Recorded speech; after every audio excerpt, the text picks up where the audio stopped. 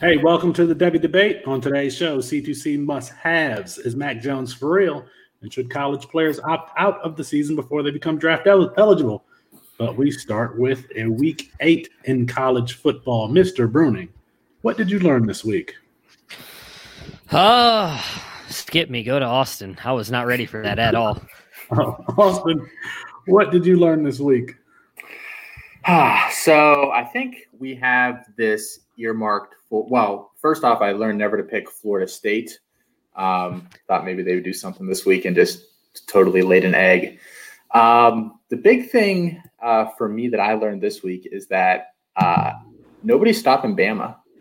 I know that's not on the show sheet. We didn't really talk about it beforehand, but they're just rolling teams over right now. I thought they would take a step back this year, losing Tua and a couple of their receivers, but they're just chugging along. Honestly, they impress me every week. So I think that's the big thing I learned this week. Well, I mean, they should. They're a top recruiting school every single year, and they've got some beasts at all the skill positions. They got a beast offensive line.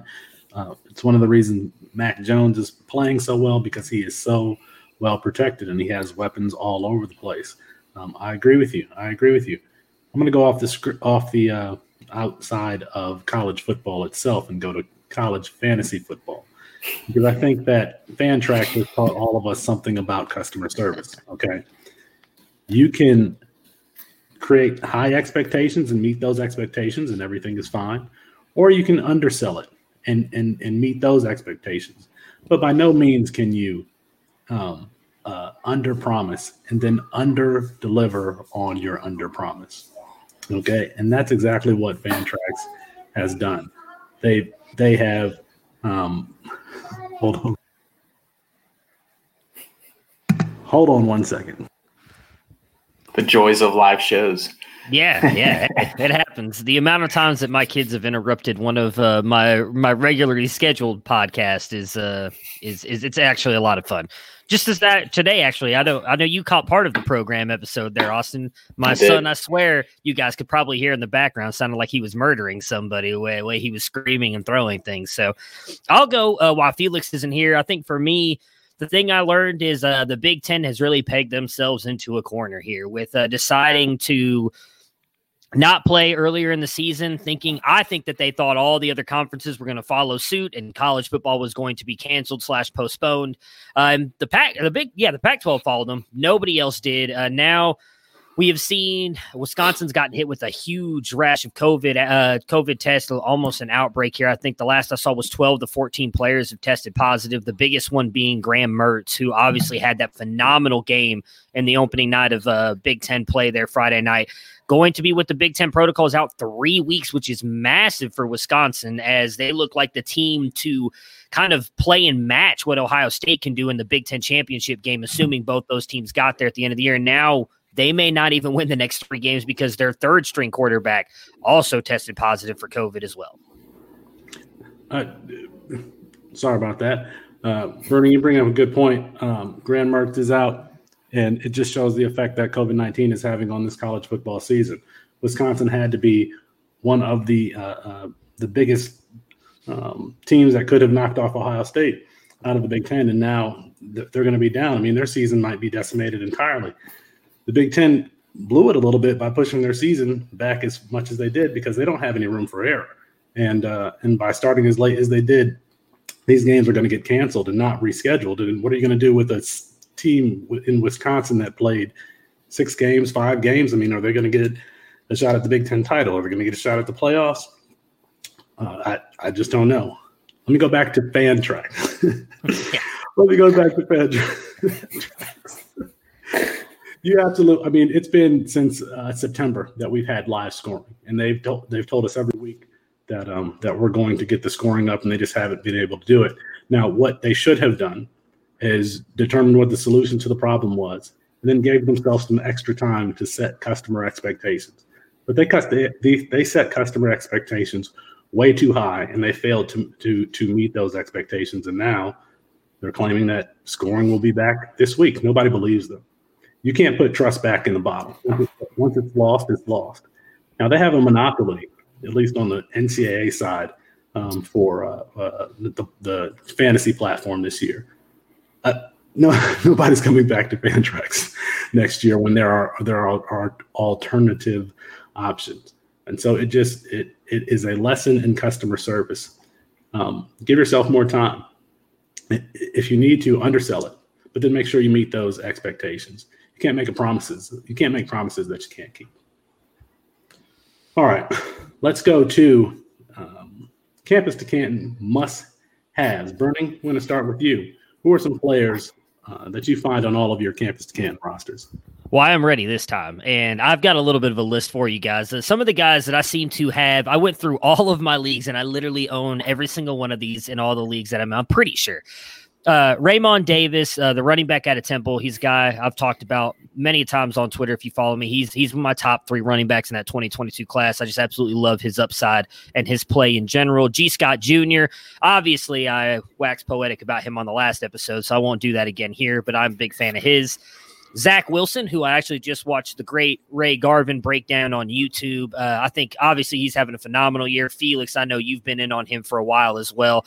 He's a guy that I think has a ton of upside. Mac Jones, who we will talk about here later as well, is a guy that I got. I went back and looked in 3 of mine in round 9 of those C2C drafts, which looks like a complete steal now going into the NFL, especially with most of these leagues being super flex.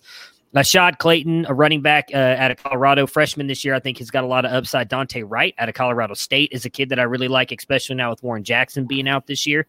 Austin Jones at Stanford. Stanford has done a really good job of producing running backs here the past couple of years, and he's a guy I think is getting a little bit overlooked. I think he's going to take over. Everybody's all in on E.J. Smith, Emmitt Smith's son, but I think Austin Jones has a chance to be the starter and produce right away for them. And then, of course, Breece Hall, who I think is just phenomenal. He is my number 1 running back in the 2022 class. Doesn't have that long speed, but all in all, I love his entire game.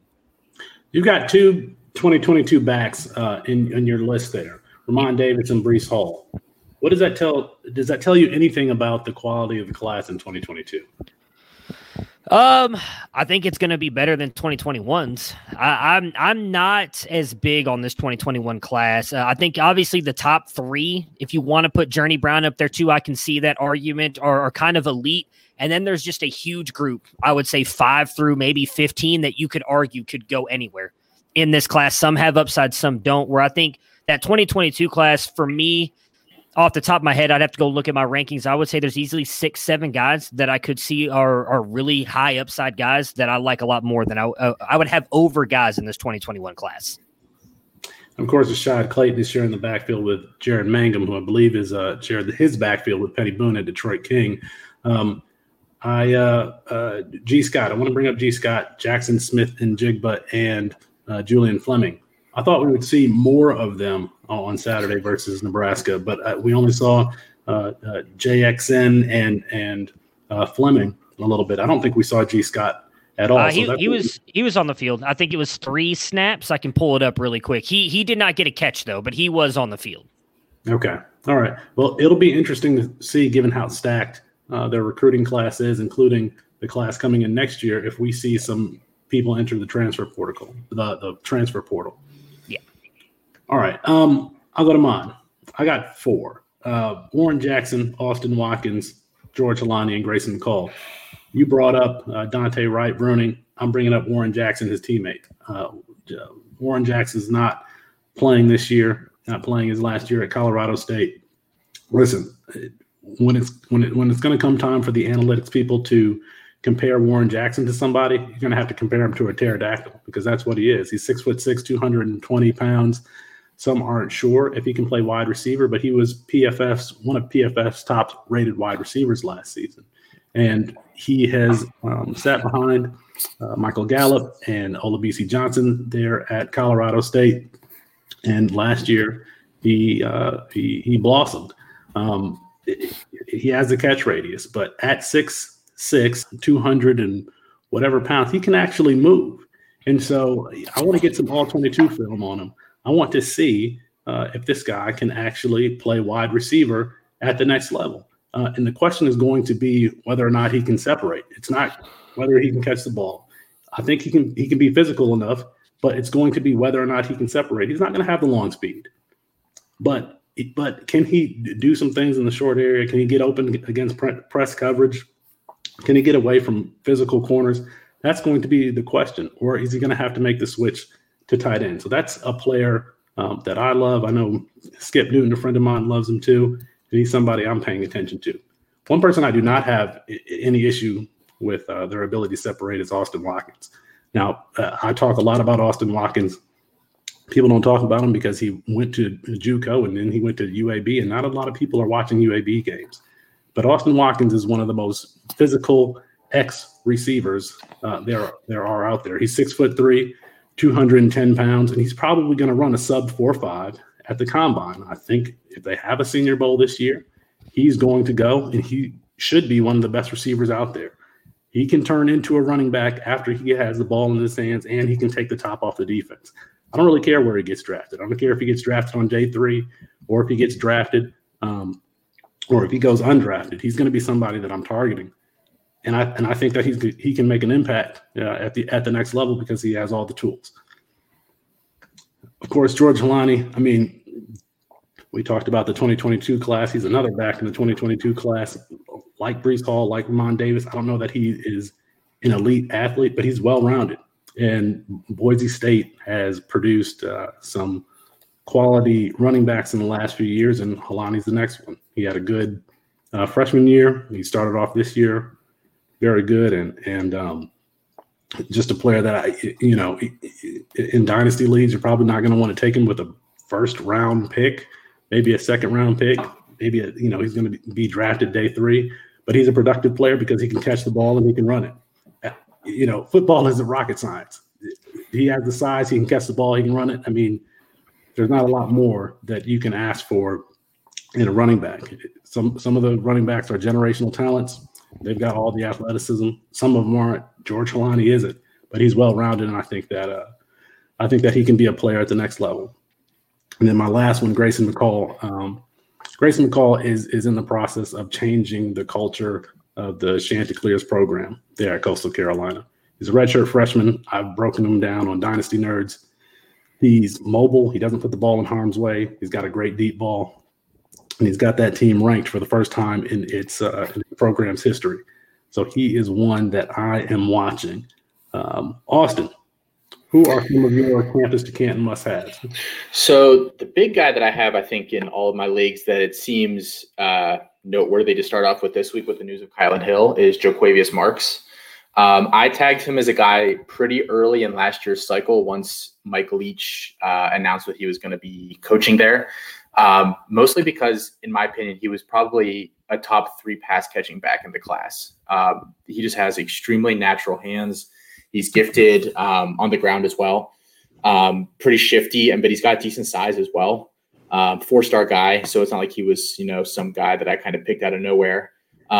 So I figured he would get a lot of run in that offense, kind of like a Max Borghi type role. And so far, he's gotten the touches, hasn't exactly turned into production yet. I think a couple weeks ago he had like 10 catches, 10 reception, or 10 catches, 10 carries. He only put up like 81 yards or something, but it's at least encouraging to see that they have a role for him and they want to use him.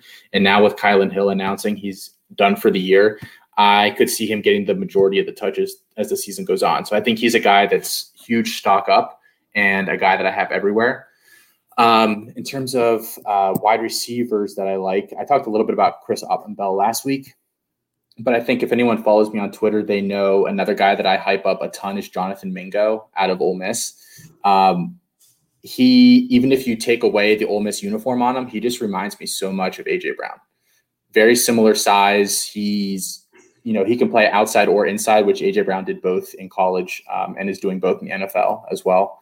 He is almost too much of a bully when you put him on like a slot corner to like, you just can't cover him with a smaller guy.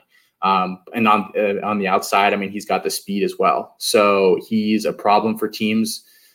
He's not, Elijah Moore gets, 50% of the catches in that offense or whatever right now. So I'm not expecting him to really truly have a breakout statistical season until next year, but I think I have him in every single one of my leagues. And it was actually funny. I took him in like the 13th round of the C2C we have over at Dynasty Nerds. And I think someone remarked that in their previous draft that they'd done 45 rounds, he didn't get taken at all, which just like blew my mind because it wouldn't shock me if he's like a day 2 pick next year when he comes out. So he's another one. And then my last guy is Jalen Weidermeyer.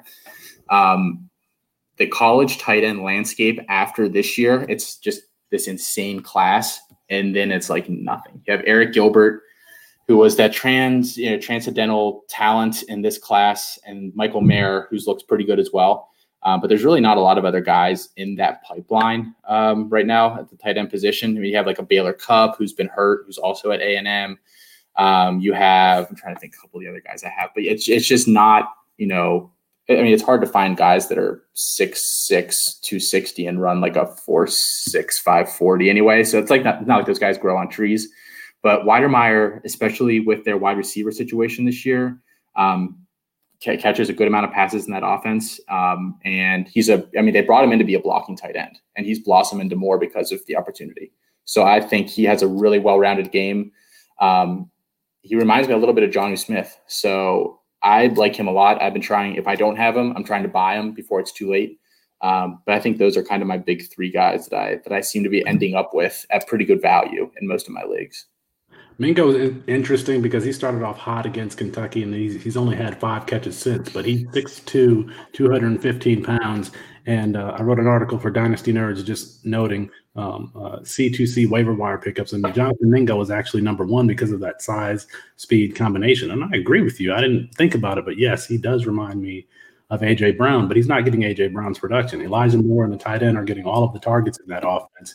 And Mingo's just not being used correctly. I mean, he needs to get the ball. He's a physical player, and Corral could be best served by getting Jonathan Mingo the ball. I'm not sure if Corral's capable of getting the ball outside often from the games I've watched. I don't know how you guys feel about that, but I mean, I think he looks for Yeboah and more because he just really isn't great on those. I mean, either touch throws or just, throwing something on a line to, the sideline from the hash, 20, 25 yards. Yeah. It just doesn't seem like that's something that's in his game. Yeah, he looks almost completely different than he did from week 1. It's weird to see almost a complete downfall. It's same with Mississippi State and KJ Costello. I think we saw such a great game out of them week 1, and everybody was kind of like, oh, okay, this is why KJ Costello came back. This is why he went. And then it's been almost a complete 180 of his game. He's been worse than Corral for sure, but I need to see more on Corral. He was a guy I was really liking after I saw that week 1 in Lane Kiffin's offense. And yeah, I'm with you. He's kind of really unimpressed me since then. All right, let's turn to the Devy debates. All right, our first debate topic, and I'm going to throw this topic out to you guys and then see if I can get it quieter over here, all right? Mac Jones is for real. What do you guys say? You want to go first, Austin?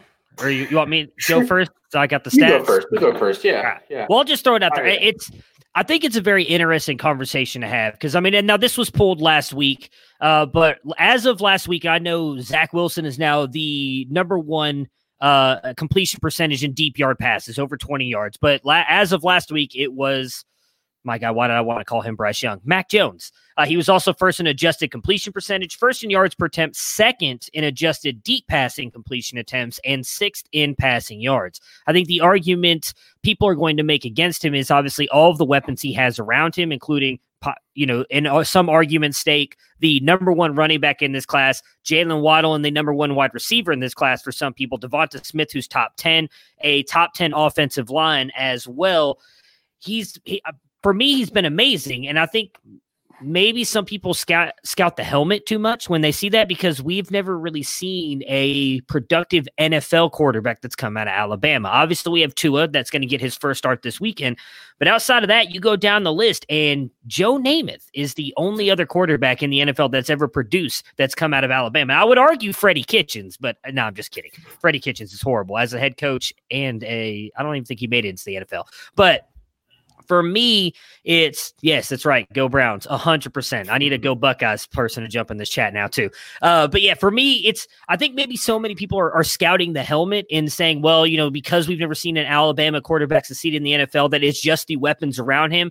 For me, it's the throws that he's been making on Saturdays that show me he is elite, and it's not just the weapons around him. He's putting the ball where these wide receivers need it. He's stepping up in the pocket. His pocket presence is great. Throws the ball away when he needs to. Yes, having those weapons, the running back, wide receivers, that offensive line absolutely helps him. Maybe it makes him look a little bit better than we think he's looking, but I think all in all, he's moved up to the number 4, and I could honestly possibly see him moving ahead of Trey Lance by the end of this year. That's a hot take. Yeah. That is a hot take. Mac Jones is the inconvenient truth. I mean, that's what he is, because everyone expected Bryce Young, the freshman, to come in and take over. That's an issue for Mac Jones. That's an issue with his public perception. The other issue is that it's player comps, okay? Player comps make people feel all warm and fuzzy because they say, okay, I've seen this before, and I can tell who this player compares to. I don't know who the player comp is for Mac Jones. I don't know if Mac Jones has elite arm talent. I like his processing ability, but where does Mac Jones fit in the tapestry of quarterback prospects? I just don't know, and it's hard to lose that picture of him being a backup to a Tagovailoa, and he wasn't supposed to necessarily have the seat this year, so it's just hard to think anything differently of him. When I watch him, I see him have clean pockets. And I see him make the right reads, but I don't know. I don't know about Mac Jones. He doesn't necessarily amaze me. He looks like a very good college quarterback, but is he a franchise quarterback? If you're going to get taken before Trey Lance, then that should be a franchise quarterback. That should be a franchise quarterback, and I just don't know. Austin, you got anything on Mac Jones? Yeah, I'd agree with that. I think I've kind of been thinking a lot about just the quarterback position in general, and where the NFL is kind of going with it. They're kind of catching up to where college has been for years, where you have, generally you don't really see guys coming in anymore that aren't mobile at all and have a lot of success. At least we haven't in the past couple of classes. So that's the one area where Mac Jones concerns me. But the thing that he does really well, and I think is another area that the NFL has really started to go in, is it's kind of like the NBA, where now everything you want is either a layup or a three. We don't take mid-range jump shots anymore. Like, that whole part of the game is like gone. Yeah. The NFL, when you're passing the ball, you're either going for these quick little hitters, bubble screens, quick slant, let the receiver get in a little bit of space, do some work, or you're looking deep. And I think those are kind of your money makers in terms of where offenses are heading in the NFL. And to his credit, Mac Jones does both of those things incredibly well. I think his ball placement on short stuff really helps his receiver maximize yardage after catch. And obviously, as you were saying earlier, all of those stats suggest, and the eye test, you can watch and just see he throws a beautiful deep ball. Yeah. So with that in mind, I think he can succeed, but the lack of mobility does scare me a little bit. Yeah, I can see that argument because, I used that in a talk about Baker Mayfield the other day. I was talking about how they were comparing him to, goodness, who was it? They're talking about him and Justin Herbert in a Discord channel that I was in. And I said they're completely two different quarterbacks, not just based on size, but Justin Herbert can actually make plays with his legs. And he has an absolute cannon, I would argue, has a stronger arm than Baker. Now, Baker does have a good arm, but it's not Justin Herbert's arm. And Baker is what I would consider your traditional pocket passer. Like, yes, can he get out of the pocket, use his mobility to make plays? Yes, but he's not burning. I could probably catch Baker. And I don't mean that in a bad way, but I could probably catch Baker coming off the line. Like, he's not going to beat anybody in a foot race like Justin Herbert can.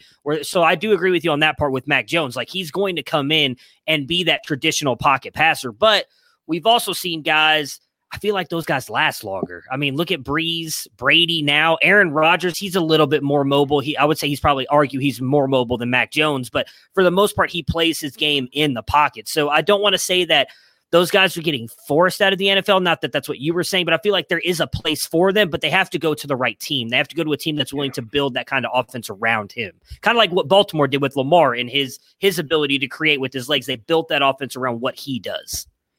Here's the problem I have with Mac Jones. Everyone's kind of like, oh, I'm not going to get on the Zach Wilson bandwagon because this is the first year doing it. I mean, how many games has Mac Jones had? Okay, I mean, and he's playing on the best team in college football against SEC defenses just aren't what they used to be. I mean, in the game against Georgia, he was not facing pressure. Bruning, you mentioned about Lamar Jackson, the Ravens building the team around them. Do you see a perfect fit for Mac Jones? Is he someone that you can see starting in year one? Not year one. Well, I take that back. Yes, I think that he does fall toward the end of the first round. I think if he goes to the New Orleans Saints, that'd be a perfect fit for him. I don't think Brees comes back this year. I know he signed the 2-year deal, but I think Super Bowl or bust if he doesn't make it. Brees has not looked the same this year to me as he does last year, and really the past 2 years. And I think him missing the 6-7 games that he missed last year, same the year before, that has kind of helped his arm out a little bit and not be so, I don't want to say tired, but he's had more juice in his arm. If Brees leaves and say they make it to the playoff team, I don't see Mac Jones going as a top 10 pick. So if he falls down into that range and the what I want to call them, the Patriots, the Saints take him, I think that would be a perfect fit for him in that offense, because I do believe in Sean Payton's offensive mind as well to help build that offense around him. He gets a great, as they've been calling him, slant boy in Michael Thomas if they don't trade him, right there that he can hit the ball. He can hit him with the ball if Emmanuel Sanders is there next year. We'll see what happens with Jared Cook, but I love they drafted a tight end this last year that I think is going to be really good. And why can't I remember? Out of Dayton. Why can I not? Troutman, I think could fit really well with him as well. Like, I think if they Alvin Kamara have the backfield, could be a really great spot for Mac Jones. But that's assuming he falls that far, where I do think there's a lot of people talking about him jumping Trey Lance. I don't know. He hasn't yet for me. But if he continues to play this way, it's going to be hard for him not to, because like I've talked about on the podcast show, I know you listened to it. I don't know if you listened to the full episode, Felix, but we talked about then Lance is going to become that forgotten piece, because we're not going to see him all year. And unless he goes out there and completely wows us at the combine and these workouts, he's going to fall behind some of these guys, whether he deserves to or not. I mean, one thing is for sure, everyone is going to want their favorite quarterback prospect to go to Sean Payton and the Saints. That is true.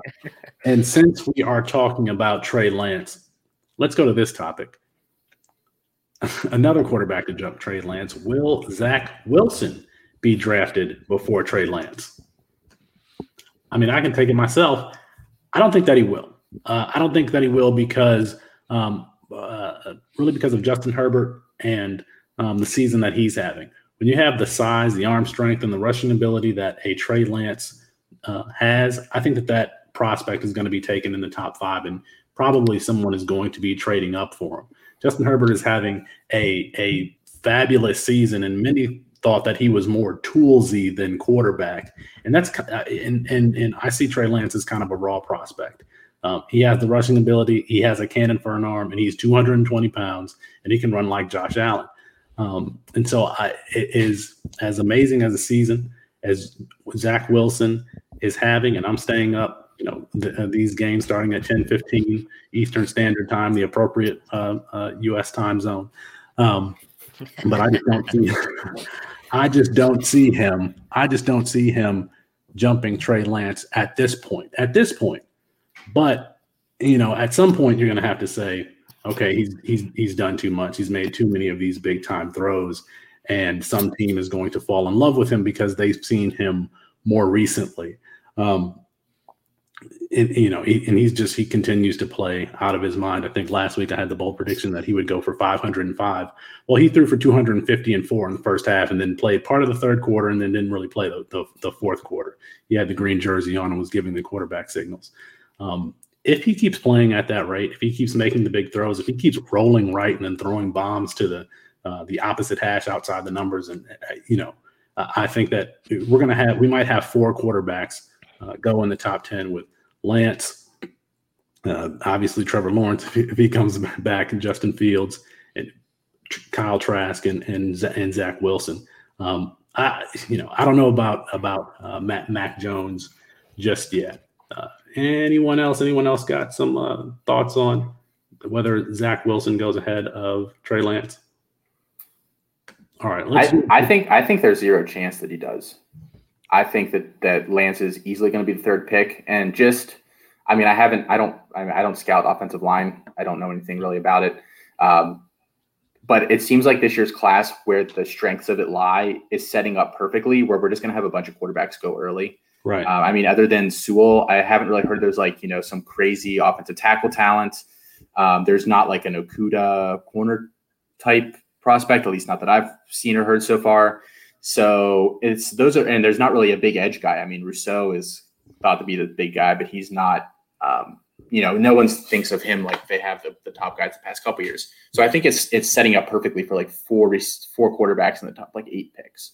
I think teams will trade up. I think there'll be a bunch of movement. And I can't see anybody hopping Lance. I didn't watch this year's game of him yet. I didn't think there was really any need to, because he wasn't going to show anything in one game that I hadn't already seen. I'll watch it at some other time. From what I heard, he, flashed, but wasn't, spectacular, which pretty much sums him up. But so I think but I can't see Zach Wilson hopping him, or anybody else for that matter. Yeah, I'll give real quick on mine. Just I know, because I think he's going to go back to school, and I think he needs to go back to school. I think his footwork still needs some improvement, and I think just someone you mentioned a minute ago, Justin Herbert, I think he would benefit a ton, just like Herbert did, by going back for that one more year, getting to play tougher competition, showing that he can do it. I honestly think if he does go back to school, he could jump and be the QB1 in next year's class, ahead of Rattler, ahead of Howell, ahead of Slovis, if he continues to do what he's doing this year next year. So he did declare. I'm just not sure what his agent status is. Who? But I'm pretty sure he declared on the 6th of this past month, I'm pretty sure. Zach Wilson? Oh, I thought we were talking about Trey Lance on that one. Oh. No, Zach Wilson. I'm saying I don't see Zach Wilson dropping Lance. Yeah, I don't see Wilson dropping Lance, because I think he's going to come back to school. My bad. Let's talk about one more quarterback. 6'5", 243-pound junior Joe Milton. He goes 15 for 22 for 225 yards and 1 TD. Does Jim Harbaugh have his quarterback in Joe Milton? Yes. Yes. I think so. Bruning, as an Ohio State fan, are you scared of I said it on Twitter. Yes. My biggest thing, because obviously being as big Ohio State fan as I am, that is the game we look for every single year. We know when it's going to be. It's always that week of Thanksgiving.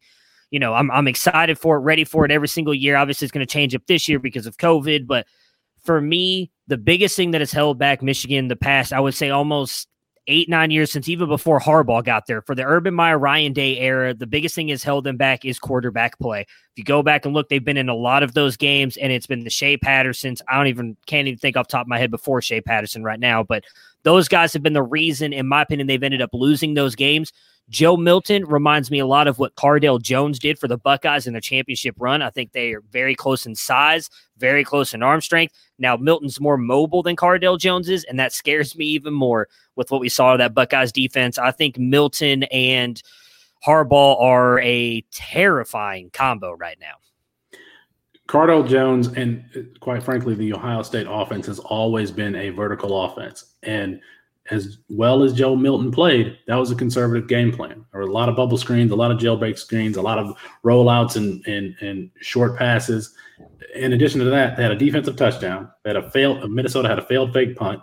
They gave up a long kick. Minnesota gave up a long kick return. Minnesota failed to score a touchdown when they had 1st and goal on the 3. That was really a defensive and special teams game, and Joe Milton didn't have to do much. Now, Graham Mertz had the same kind of game plan. He was hitting everybody short and then had a couple of long shots. Was a very efficient game. If you're going to beat Ohio State, and that's really, especially with Wisconsin out and Penn State is not the team that it has been in past years. If Michigan is going to beat Ohio State, it has to have a vertical passing game, because Justin Fields is going to put up 40 points, maybe 35 points in that game. And I don't know that we know if Joe Milton can do that. I don't know if he can do that against a top tier defense. He didn't, at least personally for me, he showed I saw more from the game plan, and that he executed the game plan. But that was a lot of short stuff. I only saw 1 or 2 passes that were more than 10 yards down the field. Again, everything was at or behind the line of scrimmage, and you're not going to beat an Ohio State or a team in a bowl game with a game plan like that. You got to be able to throw the ball vertically, and Joe Milton just did not show that against Minnesota, but he didn't have to. He didn't have to. He did what he had to do. He didn't turn the ball over, and so we'll see. I think the jury's still out on Joe Milton. It's going to be until they play Ohio State. Until Jim Harbaugh beats Ohio State, the jury's going to be out on his quarterback. Austin, you got anything on Joe Milton? Yeah, I mean, I think you pretty much summed it up. He looked competent was the word that I had written down after the showing, which, to be fair, is an upgrade, like you said, over Shea Patterson, who couldn't even hit those short passes last year consistently. Yeah. I mean, they didn't really do him any favors with some of the pressure he got at times, but I thought at least Milton looked better than that. So if that's the starting off point, then we'll see in the next couple of weeks. They have Wisconsin, I think, in 3 weeks or 2 weeks or whatever. We'll see. I mean, Mertz isn't going to be there for that, but we'll see, who else is missing or whatever. But that should be really their first real test. We'll see if that shakes out or not.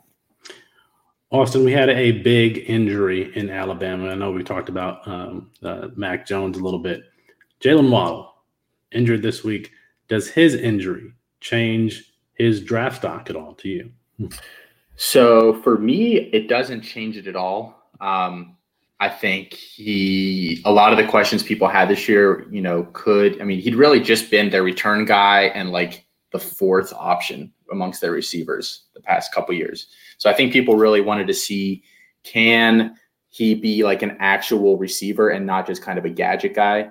And I think he answered that tenfold over the first couple weeks. I mean, not only was he still returning kicks at a high level, which ultimately got him injured, but he was also, they had him working inside, outside, doing a ton of different stuff, contested catches, bubble screens, ton of stuff. They had him doing a little bit of everything. And he showed, in my opinion, that he has one of the better sets of hands in this class, that he isn't you think a speed guy, that he's really not going to be, super physical, but he's not afraid of contact.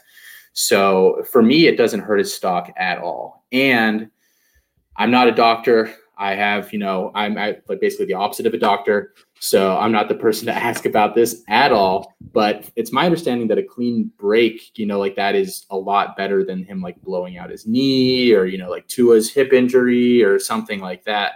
So it's, it seems like a pretty set timeline, 4 to 6 months. He'll get into the tail end of, off season, combine prep or pro day or whatever that is. So for me, I think the hype train just chugs on. I agree with you. I don't think that his draft stock has changed at all. We just seen it recently with Marquise Brown. Marquise Brown entered the NFL draft with an injury. He didn't even test at the combine. He didn't have a pro day. He was drafted, number 15 overall. And it just so happens that Waddle is, on that spectrum, including Marquise Brown, a small speed guy, but Waddle is way more physical and has more of a my ball mentality. He just doesn't offer speed. If anything, Waddle's injury to me signifies that, listen, once your draft capital is established, stop playing football games for free. I'm sorry. I just have, and I know that that's a controversial position, but I want these players, these college athletes who have pro potential, I want them to secure the bag. So once they have done enough to show what their draft capital, what they can do in the NFL, it's time to opt out. And quite frankly, I think that is going to be the case more and more as we go further in college football. It started with Christian McCaffrey and opting out of a bowl game. And then just so happens on the same day, Jake Butt later that night was playing in the bowl game. He was a first-round tight end. His career has never been the same. And that cost him millions of dollars. I want these students to secure the bag. And luckily for Jalen Waddle, he's going to be fine. He's going to be fine. I think that he's still going to be one of the top receivers drafted. But it could have been a catastrophic injury. It could have been a Marquise Lattimore injury. It could have been a Nick Chubb injury in the season before, before he's getting drafted. And that it would have cost him a lot of money. So for that reason, I have no problem with someone like Kylan Hill saying, I'm opting out. I'm done. I'm going to go prepare for the draft. Or Warren Jackson saying, I'm not playing this year. I'm going to go prepare for the draft. Or quite frankly, Rashad Bateman. Rashad Bateman, to me, should not be playing football. Trevor Lawrence should not be playing football. They should be preparing for the draft. I'm actually a bit surprised Saban hasn't gotten a bit more criticism for having Waddle still back on kickoffs. I mean, obviously he's a spectacular return guy, but you can't tell me that none of the other 5-star, 4-star receivers that they have on that roster can return kicks at a decent level. So I'm actually a little bit surprised. I mean, I don't personally have that criticism, but I'm surprised we haven't heard it from more people. Just, Well, I'm wondering if that's something where Waddle wanted to do it. I mean, that's the one thing that we can't take away. Like, I 100% agree everything you guys said, and I'm with you. I don't think his stock changes at all, but it's something that, I agree that they should be able to secure the bag, and it sucks that they have to do this stuff for free, but you can't take some of the heart and competitiveness that those guys have, like the Lawrence and Fields, who have talked about the reason they came back is because they want that national championship. And that drive is what makes them as great as they are. And I'd imagine with Waddle, with the way he's improved every year and wanting to do the same thing, probably has that same drive. So I'm not saying that this is what you're saying, but I feel like it may not be easy for Nick Saban to walk in and be like, hey, you're not going to return kicks anymore. Waddle may be like, no, I'm the best damn kick returner you have. I am returning kicks. And Nick Saban wants to win too. I mean, I hate to put it this way, but it's not his job to prepare them for the next level or make sure that they don't get hurt. It's his job to win football games and at the college level. That's why I've always hated when people get on, like, I didn't think Urban Meyer was a great coach in general, preparing players for the next level, but that wasn't his job. His job was to win college football games. And so I don't think Saban should get much criticism for that, because I would almost bet if you asked Waddle in an honest moment, even after the injury, he would tell you, I still wanted to return kicks. And I mean, he's good at it. He's one of the best I've seen returning kicks, so he deserved to be back there. There was a point at which it was normal for these players to play in their bowl games, and then one player opened the door, and then you see that became the norm. And because of COVID-19, people opting out, you see other players opting out. And I think that it is we're only going to see it increase. We're only going to see players decide, okay, I've established my draft capital, and I'm not going to play football this year. George Pickens may be the next one if he can finish his season. He had a tremendous freshman year. If he can, finish this season strong and maybe a portion of next season, you might see them just say, all right, I'm going to walk away. I'm going to preserve my draft capital. All right. You guys ready to close out the show with some bold predictions? Yeah, you want me to give my trivia question first, so then you guys can think about it while you give your bold predictions? I'm going to keep it, is what I put on Twitter, because I couldn't get the other one up in time. So there's a college running back right now that I don't think is getting talked about enough by a lot of people. He will be in my Stock Watch article that's coming out on Friday. Right now, he is first in the NCAA in avoided tackles with 41, first in explosive plays, which is anything over 15 yards with 25. First in first downs in NCAA right now with 41, and he's only 93rd in snaps. I'm sorry, he's only got 93 snaps, which is 36 in the NCAA, because he is literally in a 50-50 timeshare. He is splitting. He's got one game where he's out-carried the other player that is splitting time with him, and he out-carried him by 7 carries. Outside of that, he's been behind him 1 every single game. If you want to do, we can give our bold predictions, and then you guys can guess who it is. Okay. Or you can guess now, whichever you guys want. I feel like one of you is probably going to get it. You guys are both smart, but I thought it might be a cool little thing to try out here. Well, I saw Austin's guess on Twitter, and I actually agree with him. So, Austin, I don't want to steal your shine. Who do you think it is? I've been sitting here thinking which of the two I think it actually is, because I'm pretty sure it's one of Michael Carter or Javonte Williams. Am I on the right team at least? You are on the right track. Yes. Yeah. Carter's my favorite of the two, but I've heard people really rave about Williams as well. So I'm going to guess it's Williams. And I think it's Williams also, because I'm pretty sure that Williams has only out-carried Carter once in the first couple of games. So I'm going to say it's Williams also. That is correct. It is Javonte Williams. He is leading everybody right now. And you were right. It was just the one game. The one game against Virginia Tech, he had 7 more carries. Outside of that, Carter has out-carried him in every single game. Now, the last couple has only been by 1 carry each, but he's only 10 yards ahead of Javonte Williams too. So that's it. He has 590. Javonte Williams has 580, but the other stats are just ridiculous in favor of Javonte Williams. And I don't think he's getting enough talk right now. I mean, he's a guy who, again, is in this 2021 class that I feel like could easily jump up into that high end of the tier 2 running backs, because we just don't see a lot of guys that I think are producing at his level. So not only is Javonte Williams producing, but he's 5'11", 225 pounds, and he can catch the ball. So he is a potential bell cow back at the next level. All right, gentlemen, let's jump into the bold predictions. Let me start it off. All right. So we know, and I'm going to jump to the NFL on this one. We know that Tampa Bay signed Antonio Brown.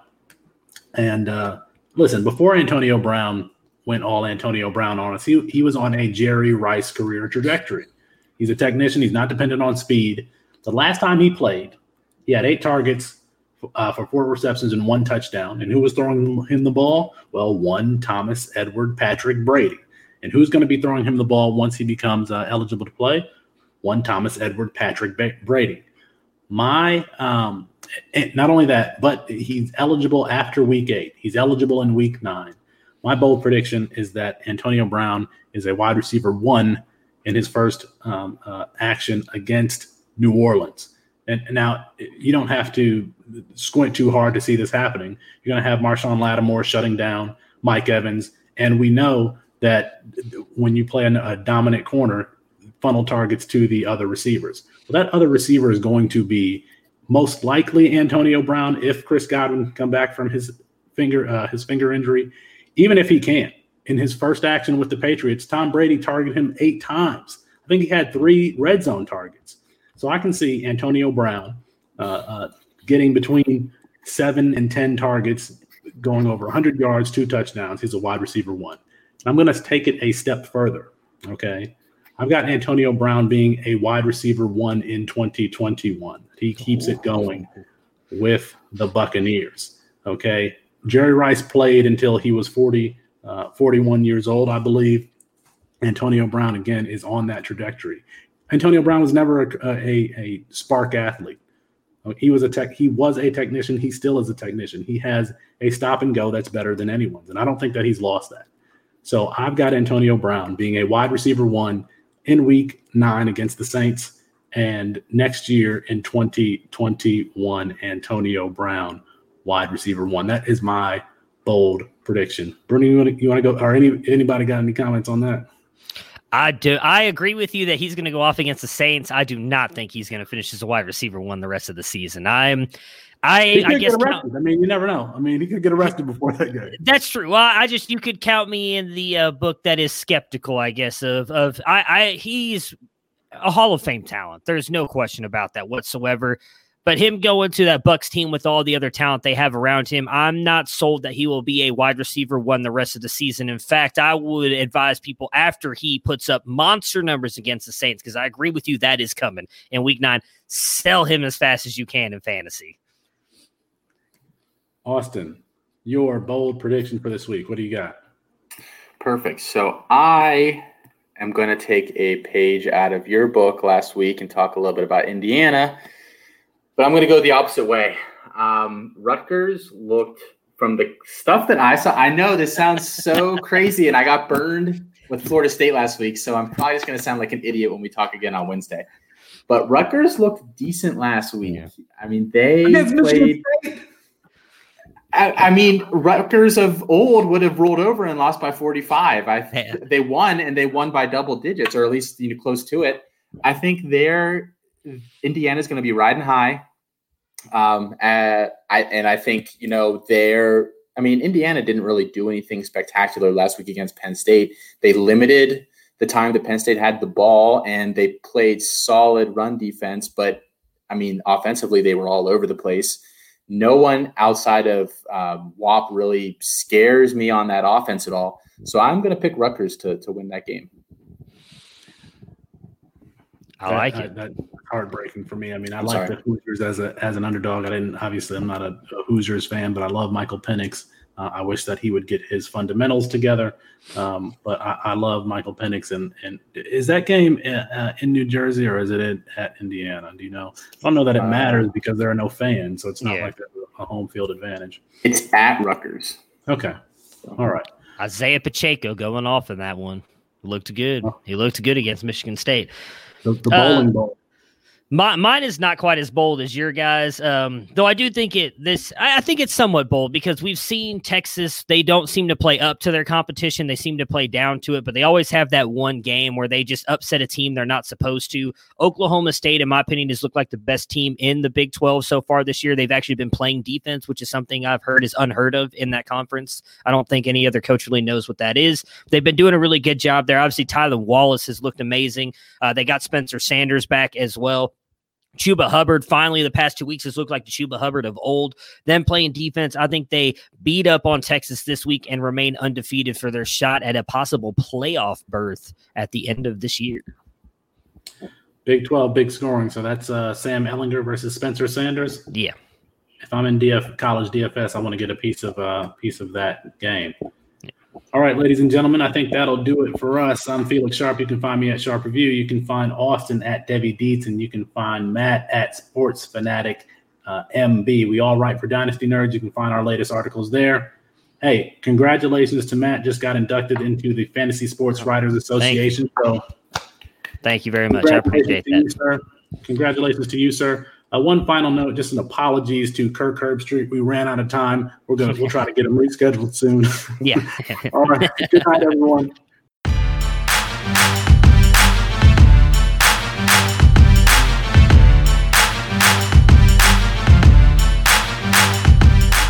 Side of the field, intercepted by Eli Apple at the 25, and Apple will go to the ground at the 32, and that's it. Ohio State national champions for the 8th time, as they defeat Oregon 42-20. Here's Tua stepping back, loads up, looks long, throws, end zone, touchdown! Alabama! Devontae Smith! Touchdown, Alabama! And the Crimson Tide has once again ascended to the top of the college football mountain. Their 5th national championship in 9 years, their 17th overall. And for Coach Watson takes a snap, rolls right, looks at the end zone. Hunter in front, caught it! Touchdown! Touchdown! Touchdown! With a second left, Watson hits Renfro, and Clemson grabs a 34-31 lead and is 1 second away from the 2nd national championship in school history. Hill, just in front of his end zone, has a man out there. It is Rager, and he's off to the races. Nobody will catch him.